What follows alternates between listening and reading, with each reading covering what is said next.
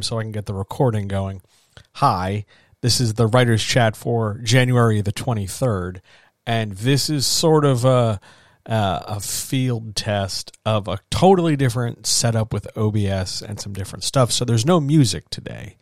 Hopefully it's just audio and it sounds okay. If you are here in chat, hello chat, let me know if the audio sounds right. I tweaked literally everything trying to figure out how to make it better. So hopefully I've done that. I'm pleased about it. It looks stable on my end, but I don't know how it sounds, so please let me know how it sounds. And we're going to get right to the start of it. That's not the right label. Why is it saying that? All right. The thing is telling me that it's listed for every sentence as a camera, which is the chat that didn't pop off. But my end says it's totally fine. So whatever. Here I am. Ladies and gentlemen, guys, gals, non-binary pals, friends, writers, makers, doers, dreamers, pantsers, plotters, cat boys, cat girls, game enthusiasts, scientists, pretend scientists, truth seekers, court watchers, court listeners, basketball lovers, anybody who's ever owned a bicycle, people who enjoy cookies, people who enjoy other snack foods, anybody who knows not to leave empty milk containers in the fridge, people who generally consider themselves to be good house guests, the lonely, the depressed, the bored, the disinterested, anybody who's ever caught a good case of the I don't wannas, the people who perennially get stuck in the middle of their first draft, so they just rewrite things, and most importantly, the comrades. Hey, hi. It's nice to be here in your eyes and in your ears one more time. I'm John. Hello.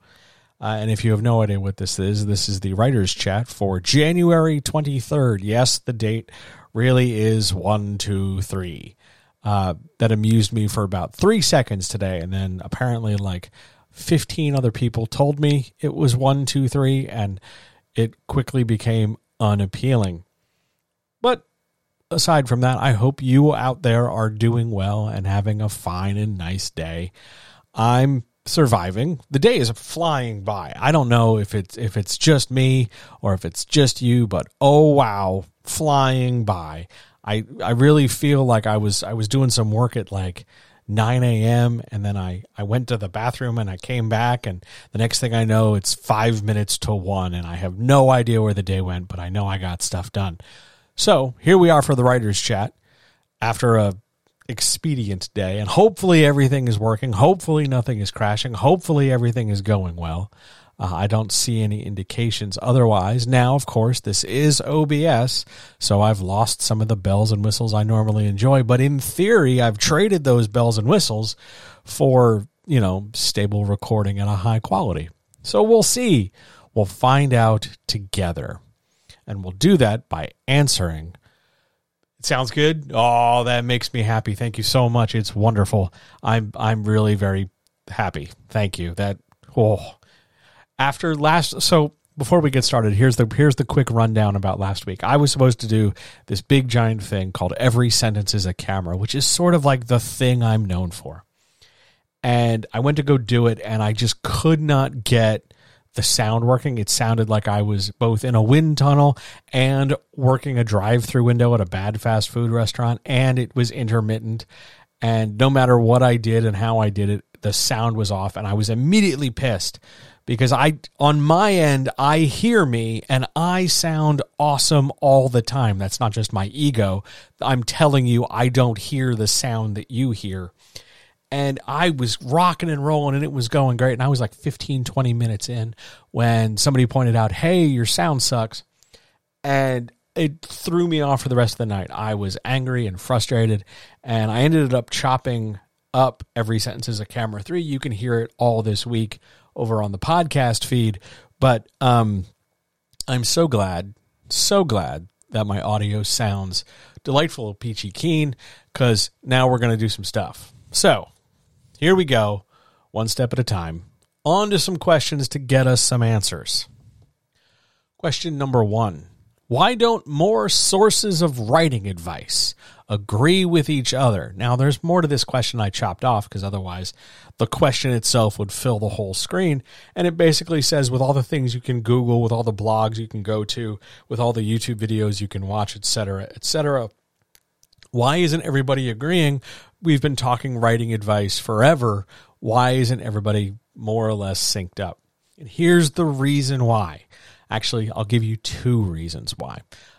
Item number 1, there's a lot to creativity that's still very, very subjective. Even though we like to think it's very objective, if you do X, you will do right and do well and do good. But if you don't do X, whatever the hell X is, you are, bad or wrong, or it's going to go poorly or whatever. And we try to make these very binary terms. Do this, don't do that. The problem is, the subjective part is, we don't agree on what to do and not do. We can't agree on what the ideal word count of a thing is or what the best universal example of a good practice or a poor practice is, because at the end of the day, we don't have to agree to like it. We can both read a book, you and I think that book might be absolute garbage, and you might look at that book and go, it changed my life, John. And that's the sort of thing that makes this flexible. And then when we extrapolate that out and we start looking at other pieces of writing advice, we realize that degree of variation in response means that there's probably also possibly a degree of variation in how somebody can explain it to you.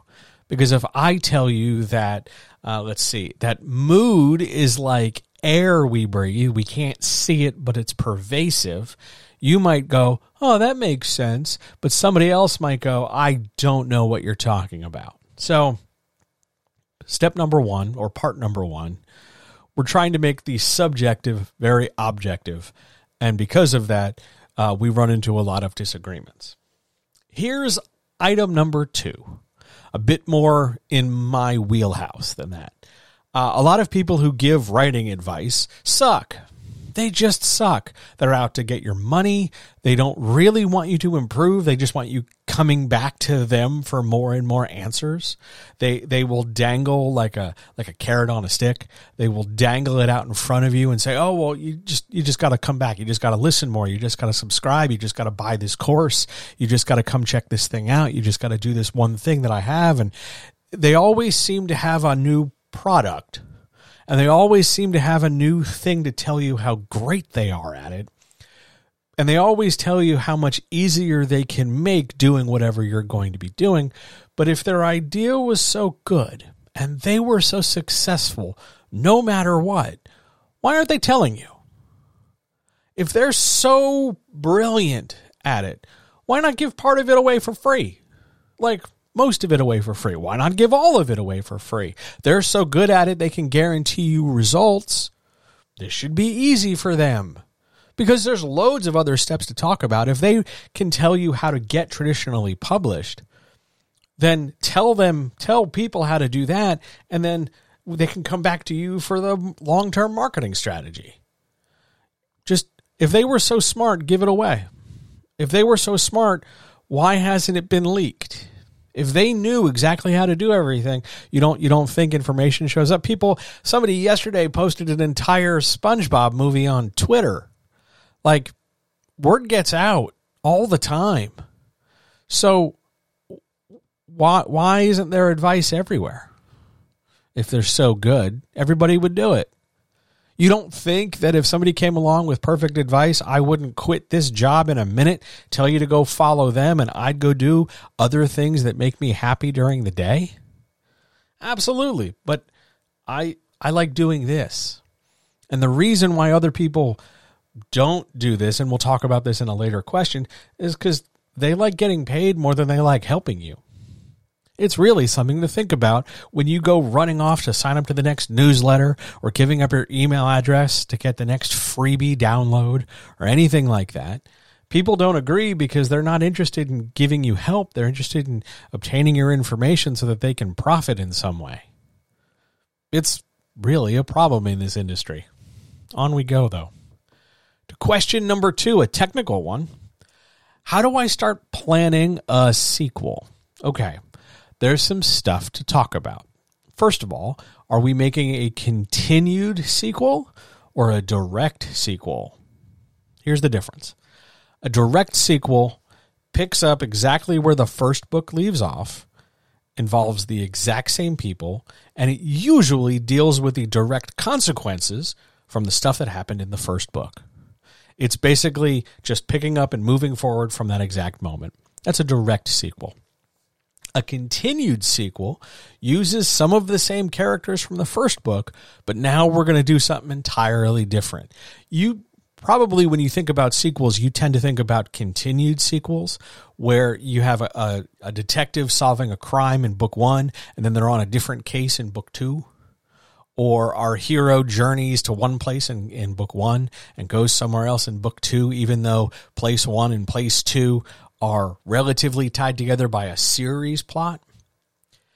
Is there a functional difference beyond that, though? Is one automatically better than the other? No.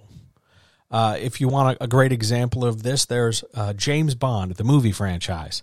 Mostly does continued sequels. It's another James Bond movie doing another thing, fighting another villain, etc., etc.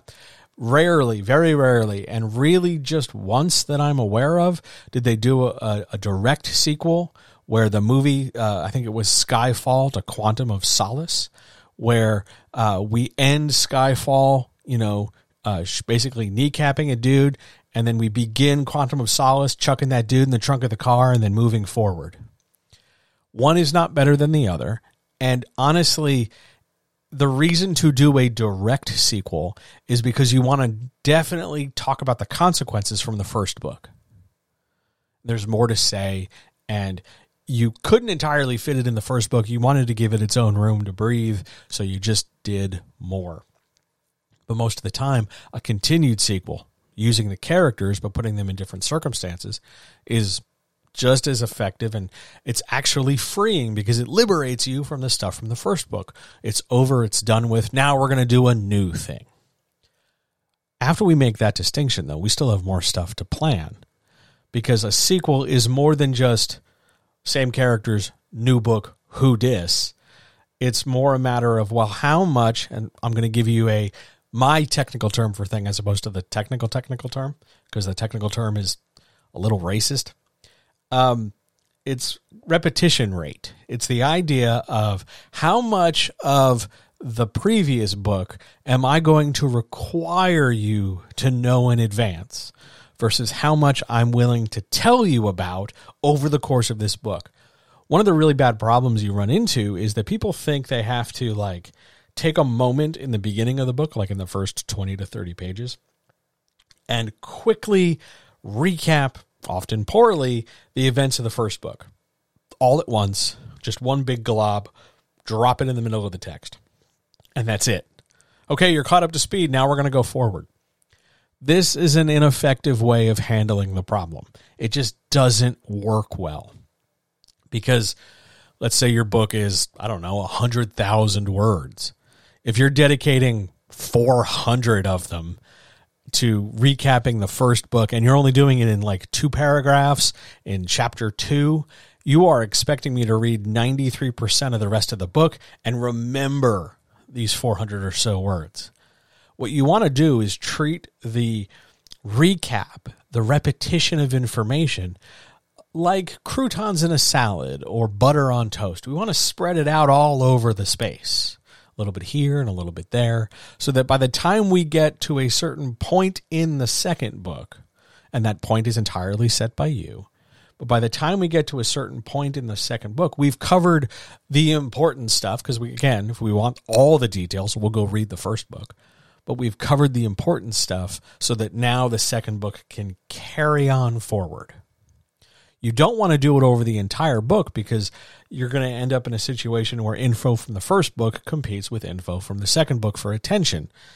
Not so much in a confusing way, but more like a what's the important thing you want me to figure out kind of way, which is common and fixable. The fix for that is to kind of restrict, sort of like put a line of last return. Do not cross this line with first book information. And generally you want that no farther or no deeper into the book than the midpoint of Act 2. the halfway point of Act 2.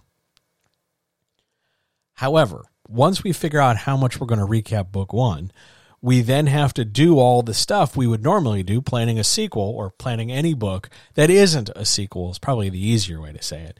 You've got to come up with your theme. You got to come up with your plot. You got to find your conflict. You have to figure out, and this gets a little tricky now, what new element you are going to affect in the character arc, because you really can't do the character arc from the first book over again. You did it already. Repeating it would weaken it. So you got to find a new facet or a new approach or a new way of handling it. You can deepen it. Like, let's say you have a character in the first book who gets sober or who gets clean, right? In the second book, you can't start that journey from scratch unless you have an event that sort of resets the progress. But you can test that sobriety. You can do something to further develop the challenge of staying sober. You don't have to tread the same ground twice. Finding your character arc for a second book or a third book or a fifth book isn't so much about always looking to deepen the existing information, although that can be helpful. It's about finding a new facet or a new dimension of the character to explore so that when the reader reads the whole series, even if it's just 2 books, but when the reader reads the whole series, we can composite that character's depth overall. You don't always have to keep mining the same stretch of space. Past that, you are just telling a story. Plot, character, world building, theme, construction, on we go. Whether we do it in 3, 4, 5 acts, up to you. Whether we split our climaxes or roll things around, up to you. But by and large, after a certain point, a sequel just turns into another book. There's a question in chat that I would love to pull up on screen, but I lack that ability. Is there a particular reason why so few YA contemporaries have sequels? I'm assuming it's sales potential. Yes, hi. Yes, hi. Sales potential is a definite issue. So it's important to point out for our traditional publishing people, planning your sequel if your first book is not selling well is possibly a wasted exercise. It's just not going to do a thing. I'm going to press that button just to give that a minute. Because traditional publishing lives and dies by sales numbers. They might sign you to a deal for 2, 3, however many books. But if that first book doesn't hit the number, or if the first 2 books sell well but the third one doesn't, don't plan on a fourth. Or if the second one doesn't do well, don't plan on a third. Sales determines sequel viability. Even if the narrative idea is amazing, you'll never get to explore it under that book contract because you didn't get the sales numbers. That's one of the big downsides in traditional publishing. You are very sales dependent. Really, the only other reason for that, or the other reason why they don't really push sequels anymore, is because there's that move away from serialization where everybody was like, I need to have a series like Harry Potter, like Percy Jackson. There needs to be big, long series and lots of planning so we can lock an author in. The problem is a lot of people tried to do that and they sucked at it. They just sucked at it. They went in unprepared. They went in kind of half-cocked. And so there had to be this extra like architecture to suddenly turn a book that really didn't have sequel potential into a sequel or into a series. So it didn't sell well because it wasn't built to be more than a single book. And then over time, they realized that individual books caught on. And what you ended up with, instead of big giant series, you ended up with what are now being called world series, not the baseball thing. But a serialized world is one world, whatever it might be, fantasy, cyberpunk, whatever. Romance is absolutely over the moon for this. You get one city, one town, one space, and then you have a lot of little stories underneath it. The example I always give is one I worked on where there was a town, and every neighborhood or every house or couple houses on a couple different blocks were different stories that took place in this neighborhood. One book was these two people. One other book was those two people. Another book were those three people, et cetera, et cetera. So that you never had to follow, those two same people over and over and over again, but you were always staying in the same places, always doing the same kind of stuff, just with different folks. It's a thing. It's a choice. But to take it back to the question, it's going to be, at least in a traditional sense, very, very, very, very, very sales dependent. If you're doing this yourself, if you're doing and going out on your own and self-publishing or putting this out serialized on Coffee or rolling it out on Patreon or Substack or whatever, you don't have to worry about that. That won't fucking matter to you. It shouldn't matter to you. Instead, just craft the best story you can. Great questions. On we go. I am really loving the fact that I can just press a button and it works again, as opposed to like press a button and kind of cross my fingers and hope. So I'm very satisfied. Now, question number 3. Do any of your clients deal with really bad writer's block? Yes. Yeah. I can think of 5 off the top of my head who are so jammed up with writer's block, I haven't talked to them in months. One of them I haven't talked to in years. The last time I checked in with them, I got a message of, yeah, I'm still stuck, more or less. Writer's block is a thing. I do, if you head over to the website, johnhelpsyourwritebetter.com, I do offer like a whole special hour you can book where we're just going to talk about your writer's block, talk about why you're blocked, talk about what you can do about it. How did it start? Why do you think it's hanging out the way it is? Why do you what do you do to try to fight it? All the writer's block stuff gets lumped into a writer's block kind of session. It's a special kind of coaching, but yeah, I get clients with writer's block. People come to me specifically for writer's block. I'm kind of good at getting people unblocked. Not always. I'm not perfect at it. But yeah, writer's block is a thing. Writer's block comes in many forms, whether it's I've started a thing and I got stuck midway through at some point and I can't finish it, or I finished a thing but I can't seem to make myself go forward, or most commonly recently, I want to start a thing and I haven't started it yet because loads of reasons. So yeah, there's definitely a common ground. I can't say it's everybody. I've got a lot of clients who have not dealt with writer's block either because they're constantly busying themselves. I have my next book planned. I got the next thing. And what about this? And what about that? And other people just never experience it for any number of reasons. If you are somebody out there who's experiencing it, you're not broken. You're not bad. You're not wrong. You're just going through a thing. We can talk about it. It's okay. It will pass. I do want to caution you, though. There are some people out there in the world who actually don't want it to pass. They like the idea of it. They like being able to say they're blocked, to sort of give them a breather from the pressure they were putting on themselves to do the thing they wanted to do. It's a little cranky vacation where they can blame the writer's block for not getting stuff done while also giving themselves a chance to not really do the work it would take to recover. They get to stay stuck and then talk about it. That's a thing. It's worth considering. So, that said, yeah, clients get writer's block. It happens.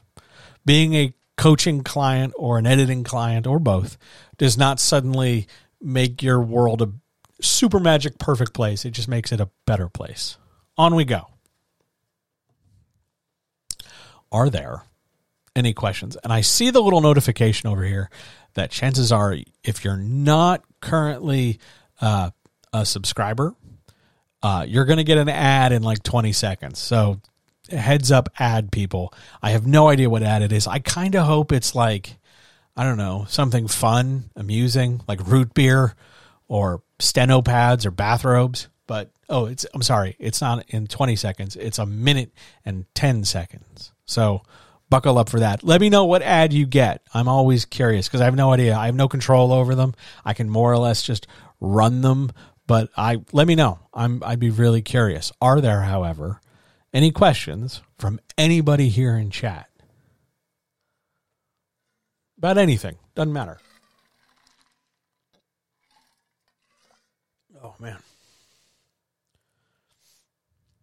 It'd also be great if the ad was for something like really mundane, like tuna fish or pencils. I wonder if I can influence that. I wonder if I can like say enough words to prompt some algorithm to just throw ads there because I've said it so much. But I've got to do it probably in like regular conversations. So like, oh man, I was having lunch the other day and I really wanted some potato chips. Now I'm not supposed to have any potato chips, but you know, I gotta confess, I totally had some potato chips. So we'll see. Who knows? Who knows what's going to happen? Shall we keep moving? I don't know how long the ad break is. I only know when it's starting. It's a terrible peek behind the curtain, I know. But shall we keep moving? Let's. Question number 4. What is narrative risk? Okay. There's authorial risk and narrative risk. Authorial risk is you, the person, the human, trying to do a thing you've never done before. I'm going to try writing a book. I'm going to get on TikTok. I'm going to write a post. I'm going to write the back cover blurb for my book. Stuff I've never done before that I'm going to do that should, in theory, when it works, help my authorial career is authorial risk. Narrative risk. Oh, it's telling me that my ad break ends in a minute and change. Neat. Was I talking during the break? Yeah, I was talking during the break. Did I delete this? Hang on a second. Stay right there. We're going to go backwards a second. Oh. Yeah. Nope. I know what the problem was. I turned the mic. That's my bad. That's my bad, everybody. I turned the microphone thing. Yeah. Sorry about that. Anyway. Ads. Potato chips. Other stuff happening. I lost my train of thought. We're going back now. We're going forward. Here we go. Authorial risk is the stuff you do to advance your authorial career. It's because I deleted the audio input from OBS because I clicked the wrong button because I'm a dork. So, authorial risk advances your authorial career. Narrative risk, which is what the question is asking about, narrative risk has to do with your characters doing stuff in the story. What's going to be a challenge for them? What's going to be a thing that's dangerous or possibly rewarding to them? Most authors struggle, like a lot, with narrative risk. The idea that your character could be in danger, the idea that your character might have to break a sweat, the idea that your character could get hurt, the idea that your character won't be perfect is a thing that I think freaks out a lot of authors because it's hard. They have some kind of extra strange emotional bond to their character where they don't want to see them hurt because that's bad or it makes them less cool if they don't do everything awesomely or something. Narrative risk is what allows the reader to relate to the character because the reader, the person to whom you are providing the story, the reader's life is imperfect. The reader is imperfect. That's a thing. So when you can, whenever possible, I should say, risk stuff in your story. Your character is trying to overcome a conflict. Your character is trying to do something that is hard for them. That's why we have an arc at all. So there's going to be, and there should be, some kind of risk. The plot has risk in it, but the plot by itself should not be the only risk the character faces. Oh my God, I have to save the kingdom from the dragon. Yeah, that's a risk, but everything else is just going to kind of stay as is. That's not very exciting because anytime we talk about something that isn't the kingdom or the dragon, the story is just going to be kind of ho-hum, a little bit dull. We don't want that. Narrative risk is really valuable because it allows us to care about the character It allows us to see that what they're doing is difficult for them, and it allows you from a writing standpoint to also talk about things like theme or explore the character's backstory or their internal construction, their thinking, their feelings. Because it won't just be everything I do is easy and I don't really have to work very hard. Because after a while, that gets really dull. Narrative risk really, really matters. On we go. Question number 5. A question from TikTok.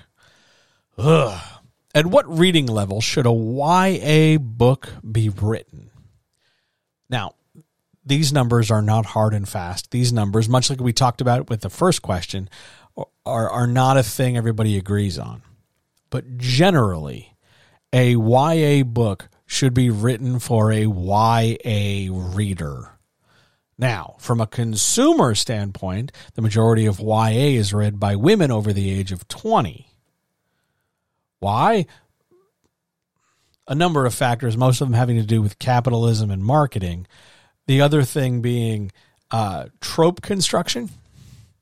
They just appeal to that bracket of humans, and it makes for very popular, easy content. It's a dense read. It's often a dense read, but it doesn't need to be. But it allows them to get into just general what do they like and what do they don't like content, as opposed to like heavier thematic construction. However, YA is aimed at young adult humans. So young adult human is generally defined to be anywhere from about 11 to 17.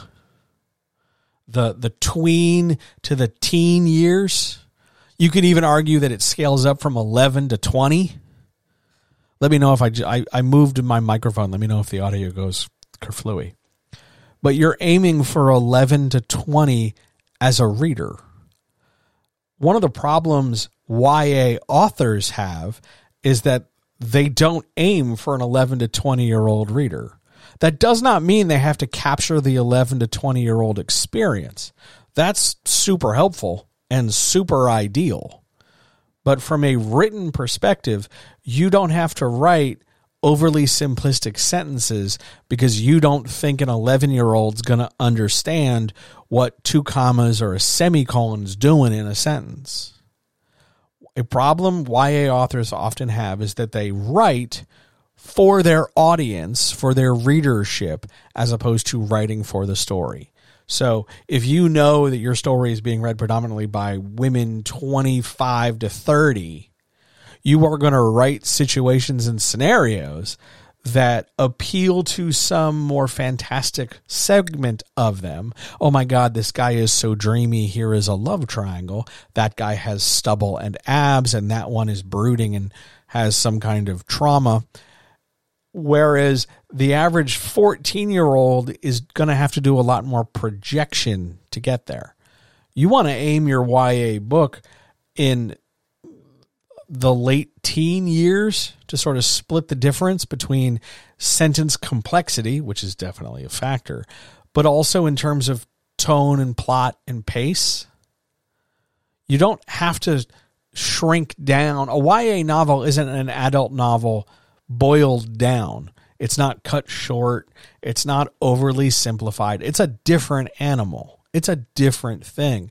And by aiming your scope, your field of view towards a tween to teen audience, understanding that part of their perspective as readers is going to give you boundaries on the kind of story you can or can't tell, independent from the complexity of how you word it, the words on the page, the punctuation and all that, is going to make your writing a lot more appealing beyond its ability to be hacked into content by a variety of people where blank reads books shows up on YouTube.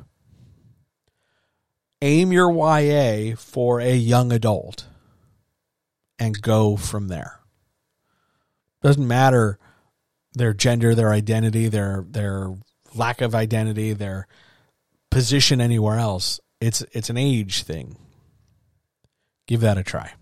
On we go. Question Number 6, more readery questions. What do you do when your ideal reader and your actual reader don't match up? Okay, this happens a lot. Here's what we're talking about. A lot of marketing advice and a lot of marketing strategy deals with this concept of an ideal reader. When you close your eyes and you think about your book, what sort of human is the person who loves your book and immediately runs out and buys it and also tells their friends because their friends will love the book too? And some marketing strategists will tell you to come up with a whole dossier for your ideal reader. What's their name? How old are they? Where do they live? Do they go to school? What do they like to buy? What do they like to do in their off hours? Do they have pets? What color do they paint their toenails? What kind of car do they drive? Do they like whatever television show you happen to like? Why do they like it? And basically spend your time dicking around, making another human up in an imaginative exercise. The ideal reader is perfect. The ideal reader is a useful tool for sort of kind of aiming your story, sort of kind of aiming your marketing so you know that you're a good fit, that there is somebody out there who would like your work. But beyond that, it's a masturbatory exercise. It's just a thing you do. Your actual reader is the reader you discover you have based on sales data. People buying your book, people clicking your link, people checking out your channel, people downloading your podcast. They're doing whatever they're doing. Most metrics, or at least the metrics that are, good, will track that sort of information. When your ideal reader and your actual reader don't match, like in your head, let's say, you believe you're writing to people of all gender identities from the age of 45 and up. And it turns out that you're really popular in the 20 to 25 space for, I don't know, LGBTQ plus people who flunked out of college. I don't know. That just sounds like a group of humans. I know they exist. So, when your ideal reader and your actual reader don't meet up, the first thing an author is probably going to do is feel really stupid because they've planned and they've tried to aim for one group and they can't get there. So they must be doing something wrong. And they are correct in the sense that something is wrong, but it's not necessarily their effort that's wrong because maybe they're aiming in the wrong place. Maybe their target is off. Before you start hacking through and chopping up and rewriting and beating yourself up with your manuscript, trying to make it fit this group, I've got this peg and there's a hole I'm trying to get it in. I better take the peg apart to make it fit the hole I want. Consider changing holes. Consider that your actual reader seems to be liking your book more than the made-up person you made up. So maybe your actual reader should be where you put the thrust, the eggs in your basket. That's where you should pay attention because those are the humans actually doing it. And reducing that, what's the word I want to use? Reducing your expectation to some degree. Oh, I thought I was writing for, men 30 to 35, but instead I'm writing for, women 18 to 30. Consider Changing Holes is the name of your sex tape. That's a good title. That's a really good title. Shit, that's really good. But yes, you want to make sure that you are aiming more to your actual reader than you are your ideal reader. That doesn't mean you're automatically always going to be wrong with your ideal reader. Sometimes this will line up nicely. But you've got to be willing to not carve that ideal reader into stone and make them permanent. You can bend and move. Now, if your actual reader is somebody you absolutely don't want to be popular with, for whatever reason, you can change the way you market to reach your ideal reader more effectively. Like if you don't want to write to a predominantly male audience or a male identifying audience, there are things you can do to change your marketing to not attract them as much as you are. And you want to change the marketing before you change the manuscript, because the marketing is a hell of a lot easier to change than the manuscript, because the marketing is smaller. Whereas going and immediately changing the manuscript is sort of like when people are writing query letters and they get rejected. Instead of changing the query, they change the manuscript.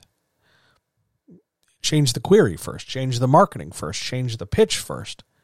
And then if changing that a few times and figuring that out doesn't bring people, or the people you want, to the space for your work, then consider that maybe how you're writing it, the construction of it, not so much the idea, but the approach for it, because the idea doesn't have innate attraction ability. The idea is more just an idea, and it's how you're laying it out on the page that brings people to, or does not bring people to it. So change your ideal reader before you change your actual reader, and then get into fiddling with the bells and whistles to get things done. Now I'm going to press this button, and we're going to go over to yet another questions page, and we're going to see if the audio drops out. I'm going to know on my end if it does, because the little green thing on my screen is going to disappear, and if it does, I'm going to try to put it back. So hang on, let's just see what happens. We're learning together. No, see, it's still there. So in theory, you're still hearing me, and while I ask you, hey, does anybody have any questions?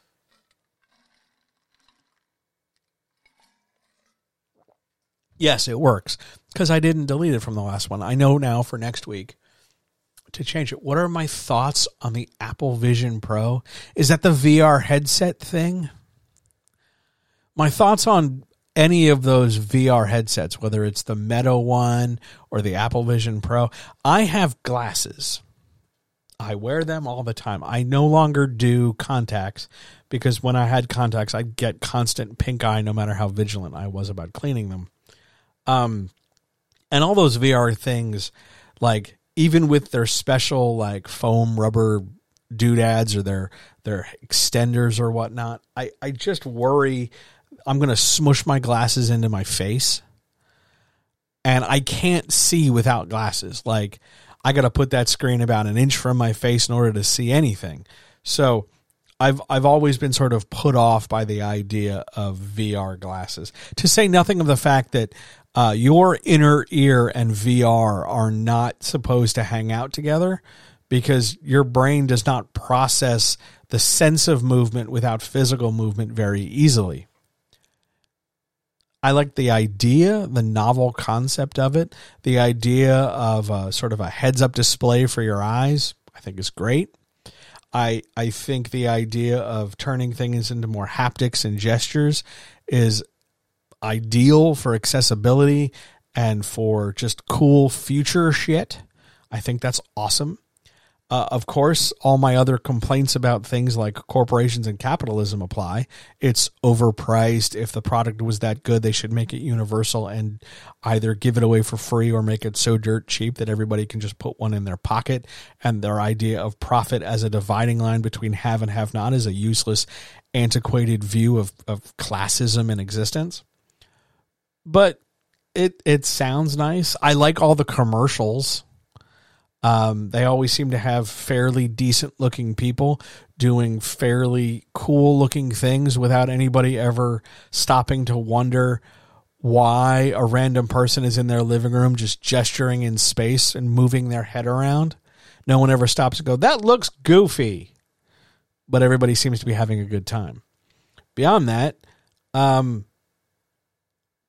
the usual Apple questions apply. What about battery life? What about forced obsolescence? I think if it were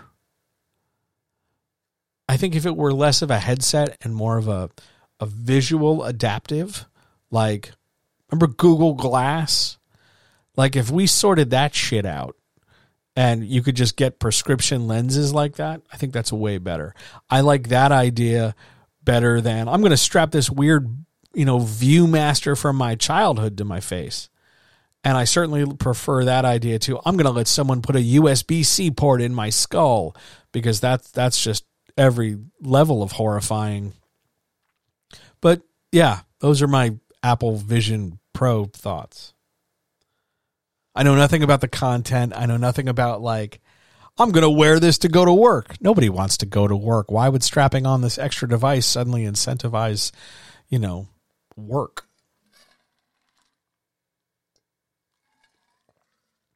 And I have really strange questions about that whole metaverse concept of you put this thing on and then you're supposed to exist in this virtual space as an avatar, but you've got a physical body. Your physical body has needs, whether they are, digestive and fueling or excretory.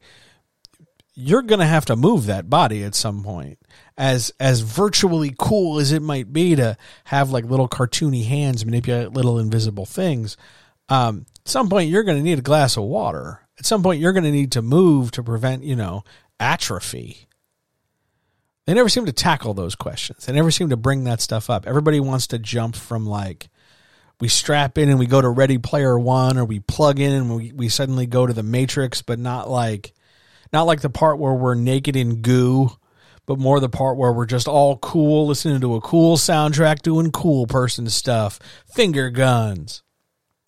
We only gloss over the uncomfortable stuff and talk about the good stuff. Any other questions? That's a really good one. I wasn't expecting to have as many particular thoughts as I did. Go me. Questions, though?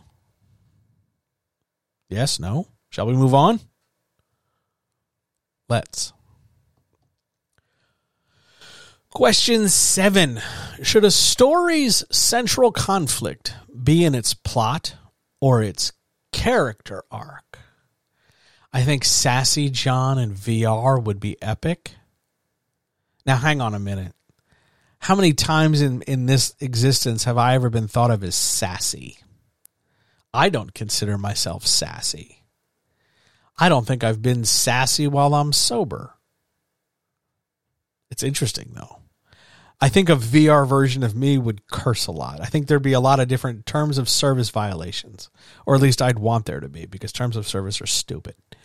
But, yeah, I think the idea of it I like more than the doing of it. But I'm going to answer this other question because it's philosophical and chewy. Should a story's central conflict be in its plot or be in its character arc?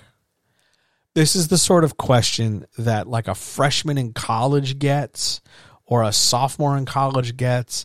And if your first move isn't to immediately become unsober and try to answer it, you've missed a very fun boat. This is totally a sort of deep stoner, or I'm 14 and this is heavy kind of question, because it doesn't matter where you put it. It just needs to be in one of those things. If your central conflict is in a plot, if you're plot heavy or plot dominant, that's what happens when your central conflict is in your plot. You are saying that the plot and its urgency or stakes or danger level is more important than seeing the characters grow. That doesn't mean they won't grow. It just means that growth is taking a backseat to this other greater problem that everybody's dealing with. That doesn't make the book bad. It just makes it different than a book that is primarily facing or tracking a character changing and growing over time. There's still a plot. You still get plenty of plot, but more important than the specifics of this one-time plot, you are watching the character move forward in their own journey. Here are some examples. Mission Impossible movies tend to be plot-driven because they're about missions. It's in the title. But in the same sort of espionage spy thriller that Mission Impossible is, if we swing to a character perspective, we're doing Jason Bourne. The Bourne trilogy, even that shitty one with Jeremy Renner, is character-based. And the plot is pretty incidental. It's specific to it, but most people don't remember that Carl Urban is the bad guy in the second Bourne movie. Or that in the fourth Bourne movie, it's the bad guy from Ocean's 12. Only much older. And you become aware that everybody's older in that movie. The point is, there's no one right place for where the conflict needs to be. You just need to have it either in your plot or your character arc, because you'll be aware that when you put the central conflict, the biggest deal, the most important stuff, it's not like 100% of the conflict is going there and there's zero everywhere else. It's just that you're going to predominantly put a spotlight on one or the other. That's what that means. There is no right question. Sorry, college freshmen. It's one is not better than the other. I have a preference because I'm a human, but it doesn't mean that just because I prefer character-driven story over plot-driven story, it doesn't mean that plot-driven story sucks. I just like character-driven story better. That's how I engage with media. That's just me. Other people do it different. That's totally fine. On we go. To question 8. How can pacing sort itself out if the chapters and scenes aren't all the same size? I've talked about this. I've talked about this with clients. I've talked about this in other spots. I think there was even a podcast about this at some point. Here's the problem with this point of view. Uniformity and homogeneity is not the point. And that's a publishing thing. That's where that decision comes from. Why do chapters have to be the same size? Why does everything have to sort of look more or less the same? It's a publishing thing. Why is it a publishing thing? Because when everything is more or less the same size, we know how much it's going to cost. If a chapter is only, or every chapter I should say, is 5 pages, and I know I have X number of chapters, then I know how many pieces of paper it's going to be. And if I know how many pieces of paper it's going to be, or if I know how many words in paper it's going to be, I know how much I'm going to spend to produce this product. And if I know how much it's going to cost me for one book, I can figure out the weight and the overall total number of books to do this print run. So I know how much money to spend. That's where that decision comes from. It is not a narrative decision. It's a production decision. But traditional publishing turns it, metamorphoses, alters, transforms it into a narrative decision by telling you that things should be the same to keep the reader engaged. And that's nonsense, because the reader can be engaged with a 1-page chapter or a 4-page chapter or a 10-page chapter or a 30-page chapter, because it's not about the number of pages. It's not about the number of paragraphs. It's not about the number of words. It's not even about the number of scenes. It's about what happens in them. Whether it takes you a long time or a short time to do it, to get it across to the reader, doesn't matter. What matters is when they're there, when they're reading it, when they're engaged, how riveted are they? Pacing will sort itself out. Pacing is a thing that, much like riding a bike and walking or running or chewing, you don't really have to stop and think about it while you're doing it once you get started. It does sort itself out because you're relying on engagement and the reader's persistence in the action of reading and imagining. So, yeah, it's not about the fact that everything is 5 pages and I know exactly when I will turn the page and go to the next chapter. You're not measuring page turn. You're measuring or trying to quantify, not even measure, but you're trying to quantify how much people want to keep reading. And no matter the size, they either do want to keep reading or they don't. This is one of those things where you don't want to overthink it, where you just want to have some trust and confidence that my story's going along really well, and as long as you don't absolutely throw a wrench in the works and overcomplicate scenes with consequences or shoehorn stuff in because, oh my God, I forgot about this character and they need a subplot. As long as you don't purposefully deviate too far away from whatever else is going on relative to the time it's happening, your pacing is going to probably be all right.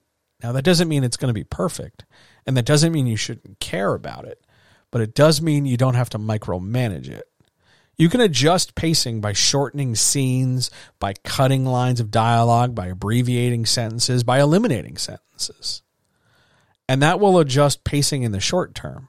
But if you think that cutting a sentence in chapter 2 is going to change the way the book rolls out 35 chapters from now, you either have a very inflated sense of how your writing is, or you have an overly expanded sense of how interdependent everything is. The amount of criticality, the amount of fragility your story would have to have, that a sentence change on page 5 is going to butterfly affect us 500 pages later, is ludicrous. And it's really just tipping you at the precipice of, well, I have to be careful, but I have to go faster, and I need to be prudent, and I need to worry.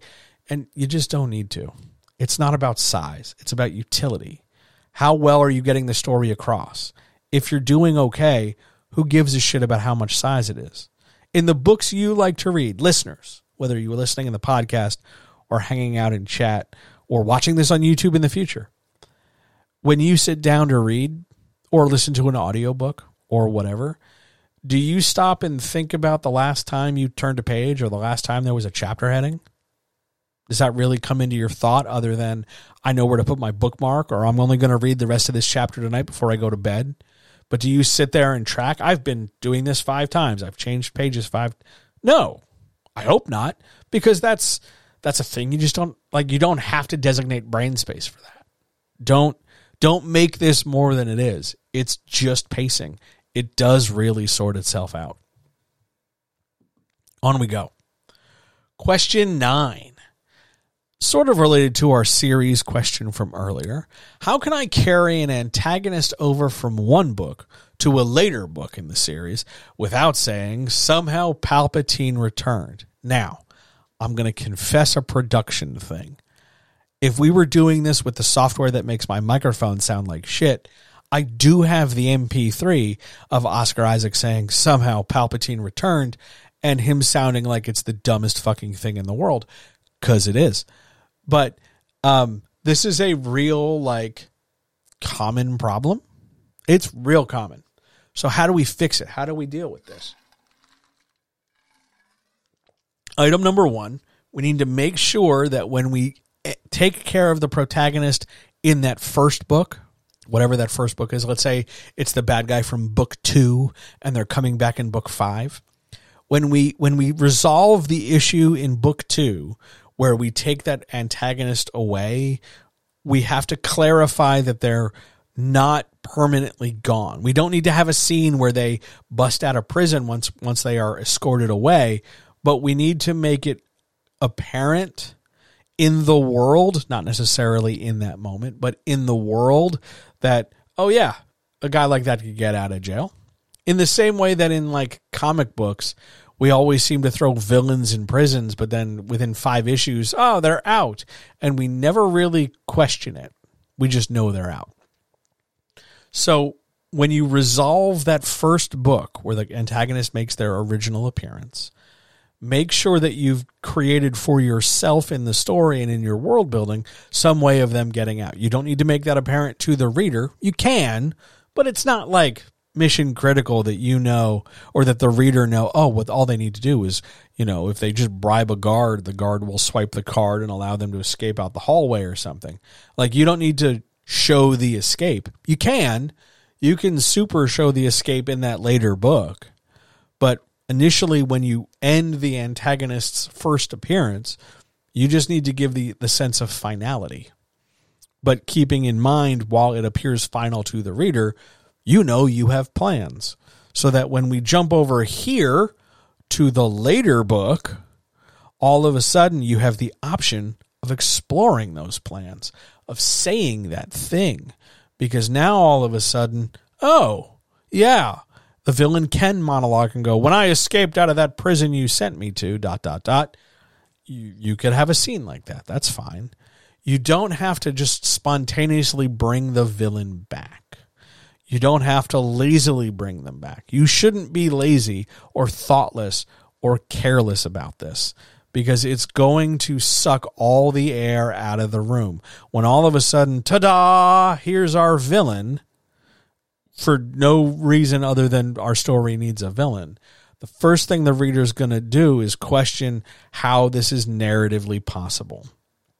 That doesn't mean you need to provide a definite flashback as to how they got out of prison, but you need a more substantial reason than somehow they did, which is your job. You need to think about how Palpatine returned, but not somehow. If, for example, let's just cover Star Wars. How would Star Wars do this? We threw Palpatine down a space hole, ending the trilogy, right? How would we make this work? In the next movie, in The Force Awakens, we make the cloning technology more apparent, not necessarily with Palpatine in tanks yet, but we at least make the reader or the audience aware, hey, cloning is a thing that happens in Star Wars, you guys. So that that's movie 9. Then we get to movie 10.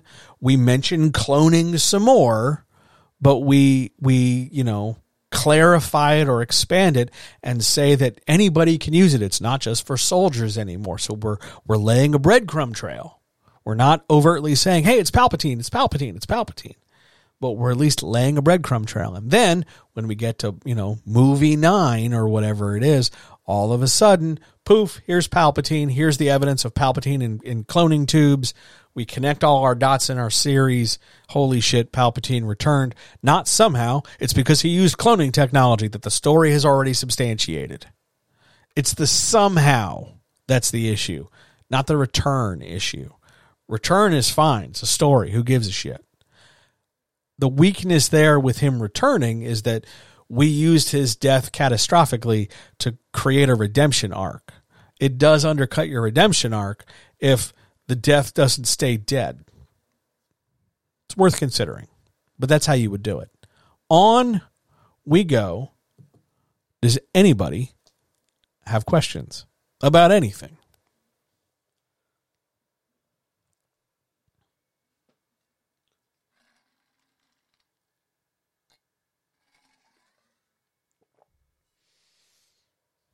Yes, no, it's fine. I'm just sitting here drinking water.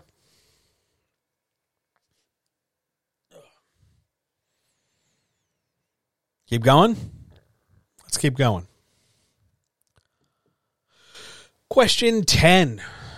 You have a podcast. I do. John Helps You Write Better, available wherever you get your podcasts.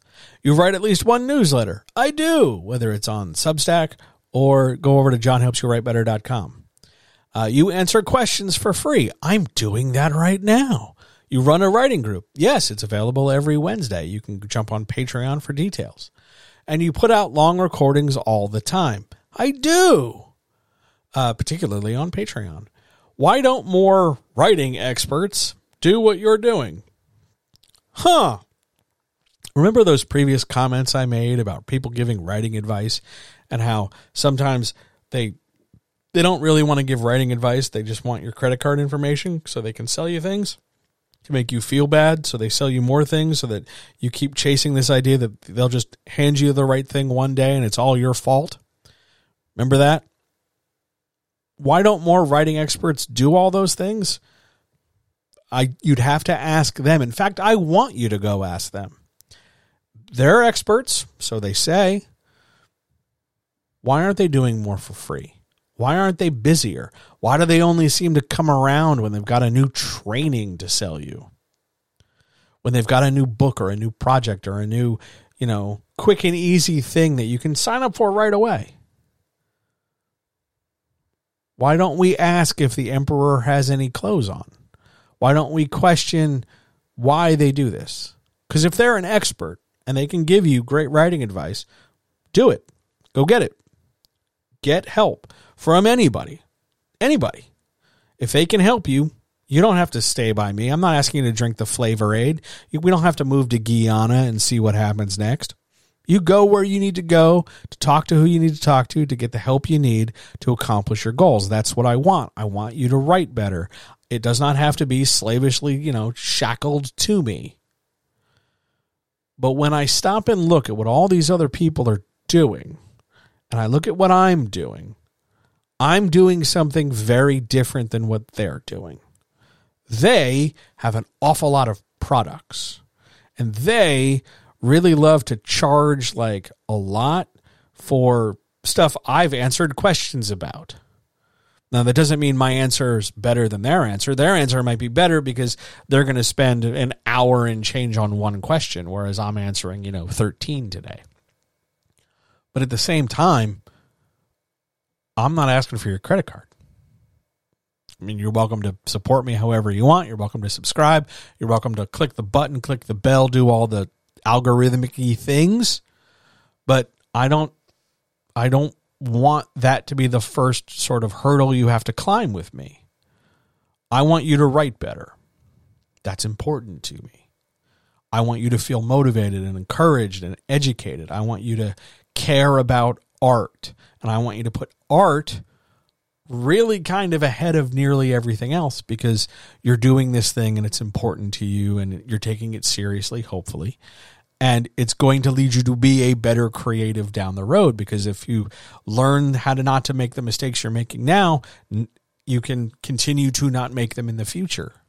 You don't always have to come running back for one more dose of like, here's a $49 Zoom thing. You're welcome. You can always come back, but it's not about trying to get you hooked on some kind of drug. I'm not trying to like the first one's for free and then you got to pay. I lived that life. It sucks because you always feel inadequate that way. You always feel like somebody's holding it back from you and you have to be good enough or figure something out in order to prove yourself worthy of receiving the information. I have no patience for that anymore. I'm old and tired a lot. So these experts, I'm making very big air quotes that are possibly getting a hernia from all the lifting they're doing. These experts, maybe they're not experts. Maybe they're experts at soliciting your credit card information. Maybe they're experts at making you feel desperate. Maybe they're experts at parting you from your money. Maybe they're experts in convincing you that it can't possibly be any good if you're not paying for it because they'll say something like, you get what you pay for. Okay, that's fine. I have a free half-hour coaching on my website, johnhelpsyourwritebetter.com. You can come ask me any question you want. Here are some sample questions people have asked me in that 30 minutes. Hey, how do I get started writing this book? Can I get published within 2 years? How do I write XYZ kind of book? How do I make this happen? What do I do if my wife, my partner, or my spouse wants to be a better writer? How do I support them? Why can't information be accessible to everyone? Why does information, especially expert information, have to come with this big hoop of a giant-ass price tag in order to validate that it's good information? Price shouldn't be a barrier. Price should be an incentive.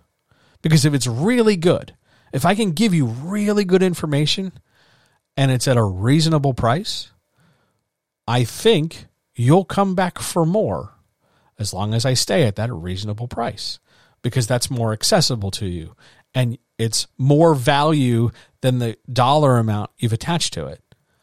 My model has always been, I want to give you more than what you pay for. If a thing is $5, I want to give you $10 or $20 or $30 worth for your $5. It makes me feel good. It helps you. Everything improves that way. That doesn't, that I guess in some business tech bro way, keeps $30 out of my pocket, but I don't give a shit. I want to make sure that you, wherever you are, whoever you are, doing whatever you're doing, is writing the best you can for a reasonable sum of money that allows me to buy cat food or meds or root beer or whatever. And I understand that in order to do that the way I want, to the degree I want, I got to do a podcast and newsletters and a writing group and long form recordings. But I also really, really love those things. Some things I love more than others. I love talking into this microphone. I love talking into this microphone. And I am slowly losing my love for long form writing newsletters. It's tedious. It's not bad. I just don't like it as much as I used to. Things change, tastes change, habits change. But I love doing all the stuff I do. Some of it's better than something else for loads of different reasons, but I love doing what I do. I don't know why more people aren't doing this. I'm not saying this is the model. Clearly, they're more successful. One of them literally on Twitter today talked about the new car they just bought their spouse. I would love to be able to do that for somebody. But, That's just not how I'm doing things. I like the audience I've built. I like the attitude I have. I like the endeavors those people undertake. That matters to me. I like being able to look at the 45 people I deal with on a regular basis and see their growth. That matters to me more than I have a large bank account.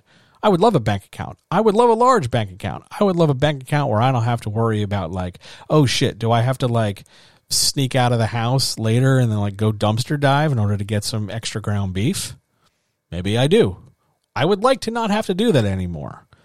But if in order to do that, if I have to sacrifice all these other considerations, if I have to suddenly start charging, or if I could just wear a pair of gloves and go late to a grocery store and just get stuff before they throw it out, I'll go stand out in the fucking cold because I'll sleep better at night knowing I didn't inflate a price tag just to tell somebody, hey, write a sentence like this, not like that, and here's why.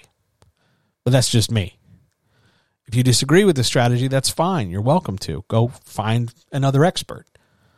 I am curious, though, if you can find another expert who's been doing this since 1997 and done it to the degree I've done it. If you have, great. Go find them and let me know about them. I would love to put them, on a pedestal and show them off. But I'm pretty sure a lot of the people who are experts didn't start in 97. A few of them weren't even born in 97. So I leave it to you to make the decisions about where you go to get the help you need. As always, all I want to do is make you think.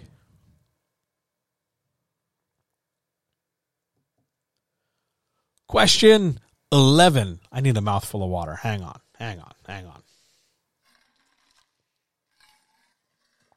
All right, question 11. Do I really need a newsletter if I have no audience? Or do I get an audience by having a newsletter? Welcome to a chicken-egg argument. Here we go. If you have no audience, like zero audience, I don't just mean like 5 people on Discord promise to totally buy your book one day. I mean like you don't have an audience. You're just writing and you'll figure that shit out later. If you don't have an audience, you don't need a newsletter. Period. Done. End of sentence. Why? Because the function of a newsletter is to inform your current audience about an opportunity or about stuff that they otherwise don't know. And if you don't have an audience, you don't need to tell anybody about the things you're doing because there's nobody there to hear you. If you have a newsletter, it's not going to spontaneously grow an audience just by having one. I own, dress clothes. That doesn't mean I spontaneously get invited to dinner parties. It just doesn't work that way. The point is, the idea of it is, the newsletter is there to inform an audience that grows from other means other than the newsletter. The newsletter is just, once we corral everybody, once we get them in a group, then the newsletter informs them. But there are other things we do to get them in that corral. We put them in a website. We give them a freebie. We give them a sales funnel. We just tell them to go check us out on social media. And by the way, we also mentioned we have one. But we don't start a newsletter from scratch and grow the audience that way unless, because there's always going to be a caveat, unless we're using that newsletter as the thing that we're growing with. Like if we treat a newsletter more like a blog. Remember blogs? Yeah, they're still a thing, only now mostly they're newsletters. If we use our newsletters the way we used to use our blog posts, where we are just constantly generating the content in newsletter form on the regular, and then we share that newsletter or make it available to many people, we can grow an audience that way. However, if you are doing this because, oh, by the way, I also write books that are independent and separate from the newsletter, you're going to struggle to sort of smooth out and link together those two things. If you have no audience, you don't need a newsletter. If you're going to use your newsletter to develop that audience, you might find that, oh, by the way, I have this book is a tough sell, at least initially, because if you're writing about, if your book is, I don't know, a high fantasy, epic quest, but your newsletter has so often been like, I played a video game this week, it's not going to connect well. Really, truly. Most authors who are just authors, who are authors first and marketers second, or authors first and publishers and marketers a distant fifth. Their newsletter is there to inform the readership that's already interested in them about stuff that's happening. If you don't have that audience coming in from multiple original other places, the newsletter is not going to do you any good. And if you're not interested in growing your audience that way, because there's other ways to grow an audience. You can get a podcast, you can start streaming, you can do a ton of other stuff. You don't need a newsletter. It's just a different tool in the toolbox you might use to do certain stuff. That's all that is. You don't have to have one. Question 12. Am I a brand, or am I an author, or am I a writer? Yes, you can be any one of those things. They're each going to carry different considerations, though. They're each going to be different important things. You're a writer because you write, period. Doesn't matter the publishing status, doesn't matter. Doesn't matter what you write. Doesn't matter how far you are. Doesn't matter how many times you've stopped or started or restarted or anything like that. A writer is a person engaged in the act of writing at all. Not even consistently. Just ever. That's a writer. You can be one of those people. You can be one and take a break and come back. You can be one consistently. Whatever. Just do the verb and you're there. An author, for my money, is a writer with a goal. Publication. Distribution of story or idea to other people. So that's a writer doing something, going in a direction with something. Publication status, honestly, to me, doesn't matter. Some people will make a distinction and go, you are a writer until you're published and then you become an author. But I think that's gatekeeping. I think that's unnecessary. I think that's kind of like a needless, no girls allowed in our clubhouse kind of vibe that we just doesn't matter. But I think what separates them is not the publication status, but the publication effort. A writer writes, but an author is a writer who tries to get published or who is published. Which steps us out even further into brand. Now, I cannot stand. I am irritated in ways I can't possibly express on a platform with a terms of service like Twitch. I can't begin to describe how much I dislike the idea of brand or content as sort of the way we succeed now. Your brands are labels on stuff for me. Here is a brand of shoe, a brand of t-shirt. Because like a mark on a cow, that's a brand. It's a signifier or label on top of or adjacent to this other thing. A brand of t-shirt is a t-shirt with an identifier to me. When we talk about you being a brand or this being good for my brand, I think it's dehumanizing. I think that's what capitalism wants us to be. To not see ourselves as human, because once we detach from that, we can strip away things like compassion and care and intellect. And we can focus more on competition and obstacle overcoming and productivity and being a good cog in the machine. Brands aren't humans. Now, maybe you look at this and go, no, it's totally my brand. I'm on brand. This is my writing era, or however you want to phrase that. Please let me know if I use that phrase correctly. I heard it last night. I want to make sure I'm using it right. But I don't think you're a brand. I think you're a person doing stuff. So whether you are an author or a writer, I think that's what you are. And I think a brand is what you have. In the same way that my socks are of a brand or my t-shirt has a tag. Thinking of yourself as a brand too often disconnects us from the things that make us authors and writers, because we end up making decisions that have more unintended and unknown consequences than if we just focus on, I make books, I write the best stories I can, I get up every day and try to have the best day I can while helping somebody else have the best day they can. I try to make the world slightly better today than I did yesterday. Those are the behaviors and actions of a human.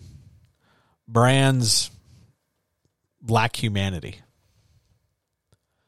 So for me, I'm always going to think of you as an author or a writer who has a brand.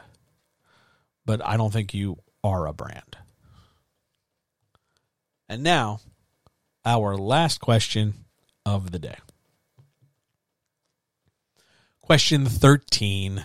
How do I set more reasonable goals for my writing if I don't know what I should work on?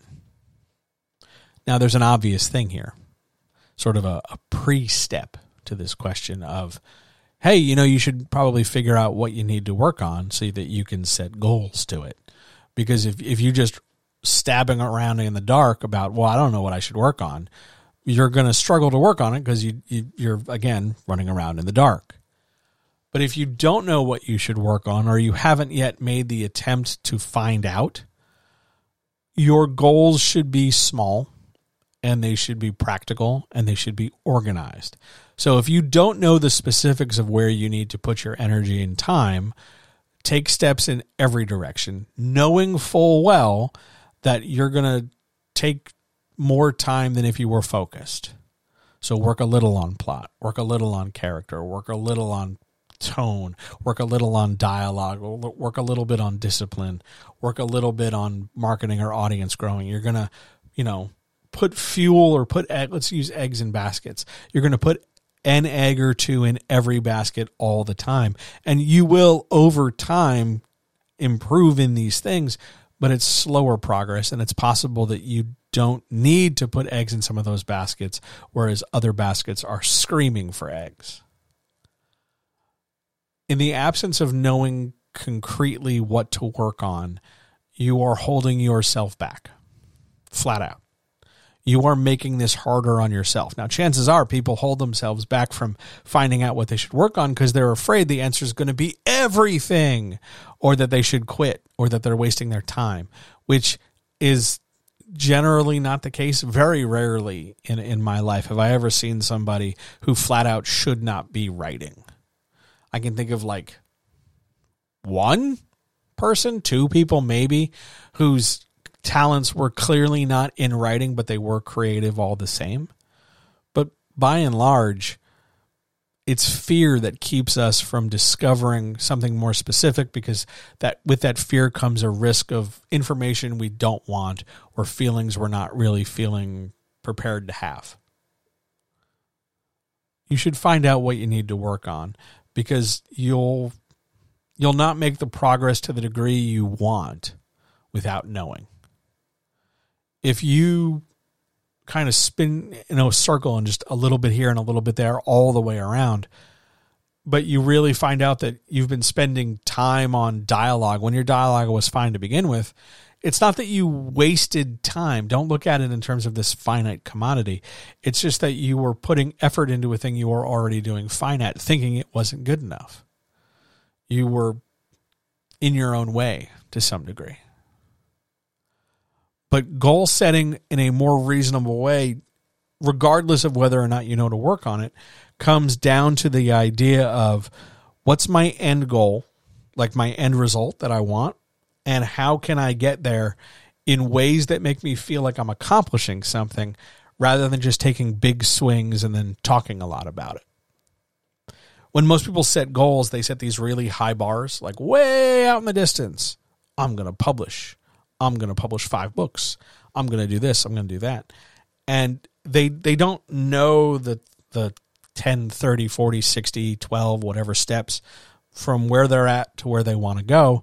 And they figure they'll discover them as they go. And they have confidence from other influences or sources to tell them how hard or easy they can expect it to be. And sometimes they're well informed about that, and sometimes they're not. And you just sort of shrug and give it a try. when you're setting a goal, you want to set a goal that you can partially accomplish to some degree so you can feel like, yeah, I'm making a difference, I'm doing it. But also, it's just at the edge of that difficulty as well. Because if you're not taking your goal just to the end of your comfort zone and just a little bit beyond, you're not really growing. Now, there's going to be times where the goals you need to accomplish are things well within your ability.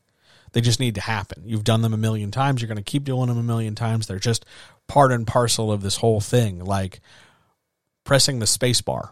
You don't have to stop and think about it. You just know to do it. You're going to keep doing it. You got to do a lot of it. And other times that's going to be writing dialogue or writing scenes with horses or coming up with titles or this, that, or the other. Stuff you've done before that you're going to keep doing. There's not really a goal there other than you just have to accomplish it. But when we're setting goals for new things and new directions, whatever they might be, you've got to go right to the edge of that comfort zone. And the only way you're growing any further is by taking a step out of that zone. How big that step you take is up to you. Your energy level, how you're feeling, mental health, the time, the schedule, the freedom, the pressure you put on yourself, all these different factors. But you've got to go toes up to that line first and then grow. And if you don't know where to go and you don't know what to work on, that progress to the edge of the comfort zone and beyond is going to be slower than if you knew specifically, okay, I'm going to work on X and then Y and then Z. And if you're still not sure what to work on, an approach where you're just doing X, then Y, then Z is functionally useful. But again, it's going to be slower. It's scary, but should not be too difficult to ask for help to figure out what you should work on. I do it all the time. I did it yesterday for 6 people. It's just straight up, hey, John, what am I good at? What works? What am I doing right here? Here's my piece. Read it. Tell me what's going well. Tell me what's not. I did. Half hours. One here, one there, one there, one there, one there. I had other clients. I had other stuff to do. But the point was, it was a conversation. It took enormous courage for these people to do that stuff. But they did it. That really matters. Matters to me anyway. But if you don't know what to work on and you don't really know what to do, then yeah, you're going to struggle and you're going to spin your wheels and you're going to get frustrated. So if that's you and you're not quite ready to find out because you're worried about the answer, I don't really think it's fair to get frustrated that it's taking so long. It's something you're doing of your own design. You're making it happen. You can find out. By the way, if you're somebody who's like, I would love to know what I'm doing right and wrong, head over to johnhelpsyouwritebetter.com, click the button for a free appointment. I'll happily tell you what you're doing right and wrong and give you a plan for free on what you can do next. For free, really. It's worth it. Give it a shot. Okay. I see there's an ad break that ends in 20-something seconds. So I'm going to stick more water in my face, and then we're going to press the button. Some great questions today. Truly great questions. Very pleased about that. And hopefully all the recording is going well. Okay. Shall we press the button? We're just about done. All right. 1, 2, yep, here we go. Are there any questions from anybody in chat? This was really good. Very pleased. Deeply satisfied by this. Go me. Shall we get out of here? Go to that sweet, sweet outro with no music because I'm still working on that part. Yeah. Let's go to that sweet outro. So, thanks for being here. Thanks for checking this out. It was fantastic today. It made me very happy. I'm so glad this worked out as well as it did. Thank you so much. Now, the next time I'm here, in your eyes and in your ears, is, where's my calendar? Let's see, today's the 23rd, 7 days, the 30th. That'll be fun. But beyond that, you can find out if I'm doing a workshop during the week or anything else by heading over to johnhelpsyouwritebetter.com and signing up for the free newsletter where every week I lay out the schedule for what you can expect and what's going on. if you liked this, if this was good for you today, if you enjoyed this, you can always show your support by heading over to patreon.com/John Helps You Write Better. You can also, if you're watching this on YouTube, like and subscribe and click the bell for notifications and do all the YouTube-y things that YouTubers tell you to do. And you can, of course, get me in your ears nearly every day by looking for John Helps You Write Better wherever you get your pods casted. So, until next time, I look forward to seeing you again. Thank you so much for your questions. Thanks for letting me talk about goal setting and writing and narrative risk and working out decent audio and all that good stuff. And I will talk to you very, very soon. See ya.